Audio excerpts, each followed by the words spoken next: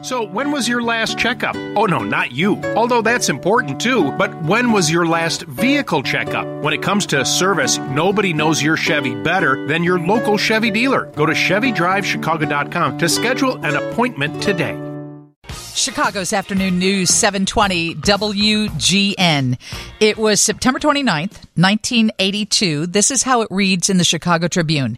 6:15 a.m., Elk Grove Village, 12-year-old Mary Kellerman woke before sunrise with a nagging head cold that would keep her home from school.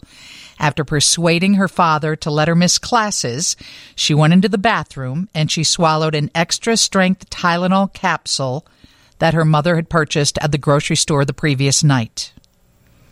We all know that was just the beginning. That was 40 years ago, September 29th, 1982. And, of course, the 40th anniversary is coming up, and there are some in-depth pieces of reporting that have been published in the Trib, and the people behind those pieces are Christy Gutowski and Stacy St. Clair. 9 months you two have spent on compiling this story and trying to find something that hasn't been told. Thank you both for joining me on Chicago's Afternoon News. Thanks for having us. So after that moment at 6:15 on September 29th, we then know that Mary Kellerman was found by her dad and she did not survive. For anyone who wasn't alive in 1982, or maybe they were too young to remember, why don't one of you recount what happened and how many people perished as a result of this?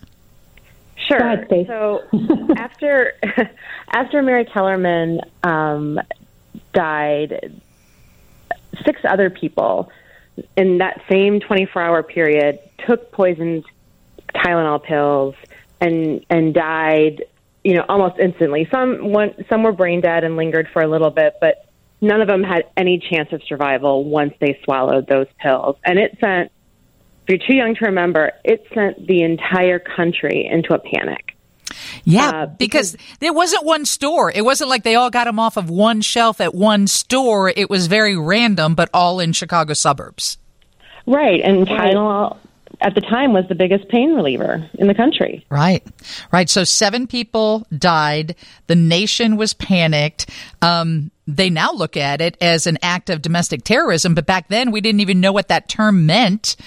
And then everything changed because everything had to become tamper-proof. Up to that point, you could open up anything. Steve and Johnny were telling me about being back in a grocery store back then. You could open up the cottage cheese and smell it. It just wasn't unusual. And now everything's changed. Simpler time. Yeah, it was a much more innocent time back then. It was things like, domestic terrorism or tainting Tylenol or peanut butter or baby formula was just not in our conscious. And they were able to solve the medical mystery within 24 hours that someone had tainted the Tylenol with potassium cyanide, which you really have no chance of survival with the level of dosage that these poor souls took. But they, of course, the medical mystery was solved within 24 hours, largely because 3 members of the same family were victims. But the criminal investigation has logged on now for 40 years. They haven't charged anyone with the murders. And it focuses around one person who did time in prison for writing an extortion letter to Tylenol. After all your investigation, Christy, do you think, or do investigators think, that he is the person behind this crime? He is their target. He has been their target for 40 years, ever since he sent an extortion letter to Johnson & Johnson shortly after the murders, demanding $1 million to stop the killing. And he has inserted himself into this investigation. He has played a cat and mouse game with law enforcement for 40 years. And it began with the extortion letter. There was a threatening letter that mentioned the cyanide poisonings to President Ronald Reagan at the time. It continued through his trial when he was awaiting sentencing for attempted extortion, when he met with FBI agents and said, "I'm not the killer, but I can help you find him," and wrote all these elaborate drawings of how it could have been done, how the bottles could have been spiked. And it's continued from there. What is his name? James Lewis. And James Lewis is 76 years old, and somebody from the Trib caught up to him while he was going for a walk and had a bit of a conversation with him. Is he still playing the game like he knows something, but he's not telling? He used to talk all the time, Lisa. I'm sure you remember his interviews. He would write letters to the Chicago Tribune. He gave jailhouse and interviews in federal prison. He's been on national television, but for more than the last decade, he's really kept a low profile. He's always denied being the killer to this day. And so Stacy and I really, when we set out on this investigation in January, we really wanted to, get a chance to tell him about what we were working on and sit down with him. So Stacy and I went out twice to Boston. First, Stacy and I went, maybe, was it June, Stace? And weren't able to get him. And then I went with a second time with a photographer, and we were able to find him in August on the streets of Cambridge, Massachusetts. And he, again, denied being the killer, gave his own theory. And I found it interesting, the questions he wouldn't answer. He wouldn't answer if he was afraid of ever being charged or if he regrets writing the letter.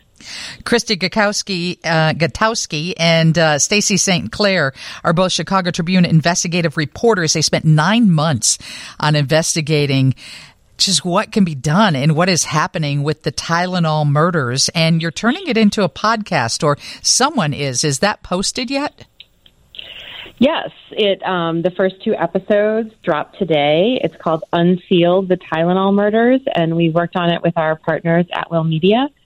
And it's really a great oral history of the case, from the people who saved lives by figuring this thing out, figuring out that there was cyanide in the Tylenol, their oral history of living through those moments, to the current investigation, like the present day investigation. So it's a great yarn. I would think that a lot of the people who were on the original investigation have since passed or retired. That's one of the reasons Stacey and I were really interested in this. We felt we both got our start as rookie reporters in the suburbs and got to know some of the law enforcement in the twilight of their careers. We know that they never really let this one go. So it was something that really interested both of us. And, we both feel strongly that time is running out. Memories fade. People die. One of the main Chicago Police Department detectives that we investigated who went to his death believing another man, Roger Arnold, was the Tylenol killer. He passed away shortly, like within days of our interview. Memories fade. So we felt like, time's running out. Now's the time to dedicate the Chicago Tribune resources to this. Well, you certainly put a lot of effort into it, and I hope that your article and your podcast jogs somebody's memory, or something comes up and there can be some closure in this case, especially for the families that lost their loved ones. Great job. Congratulations on the piece of work that you created, and thanks for joining us on Chicago's Afternoon News. Thanks, Lisa.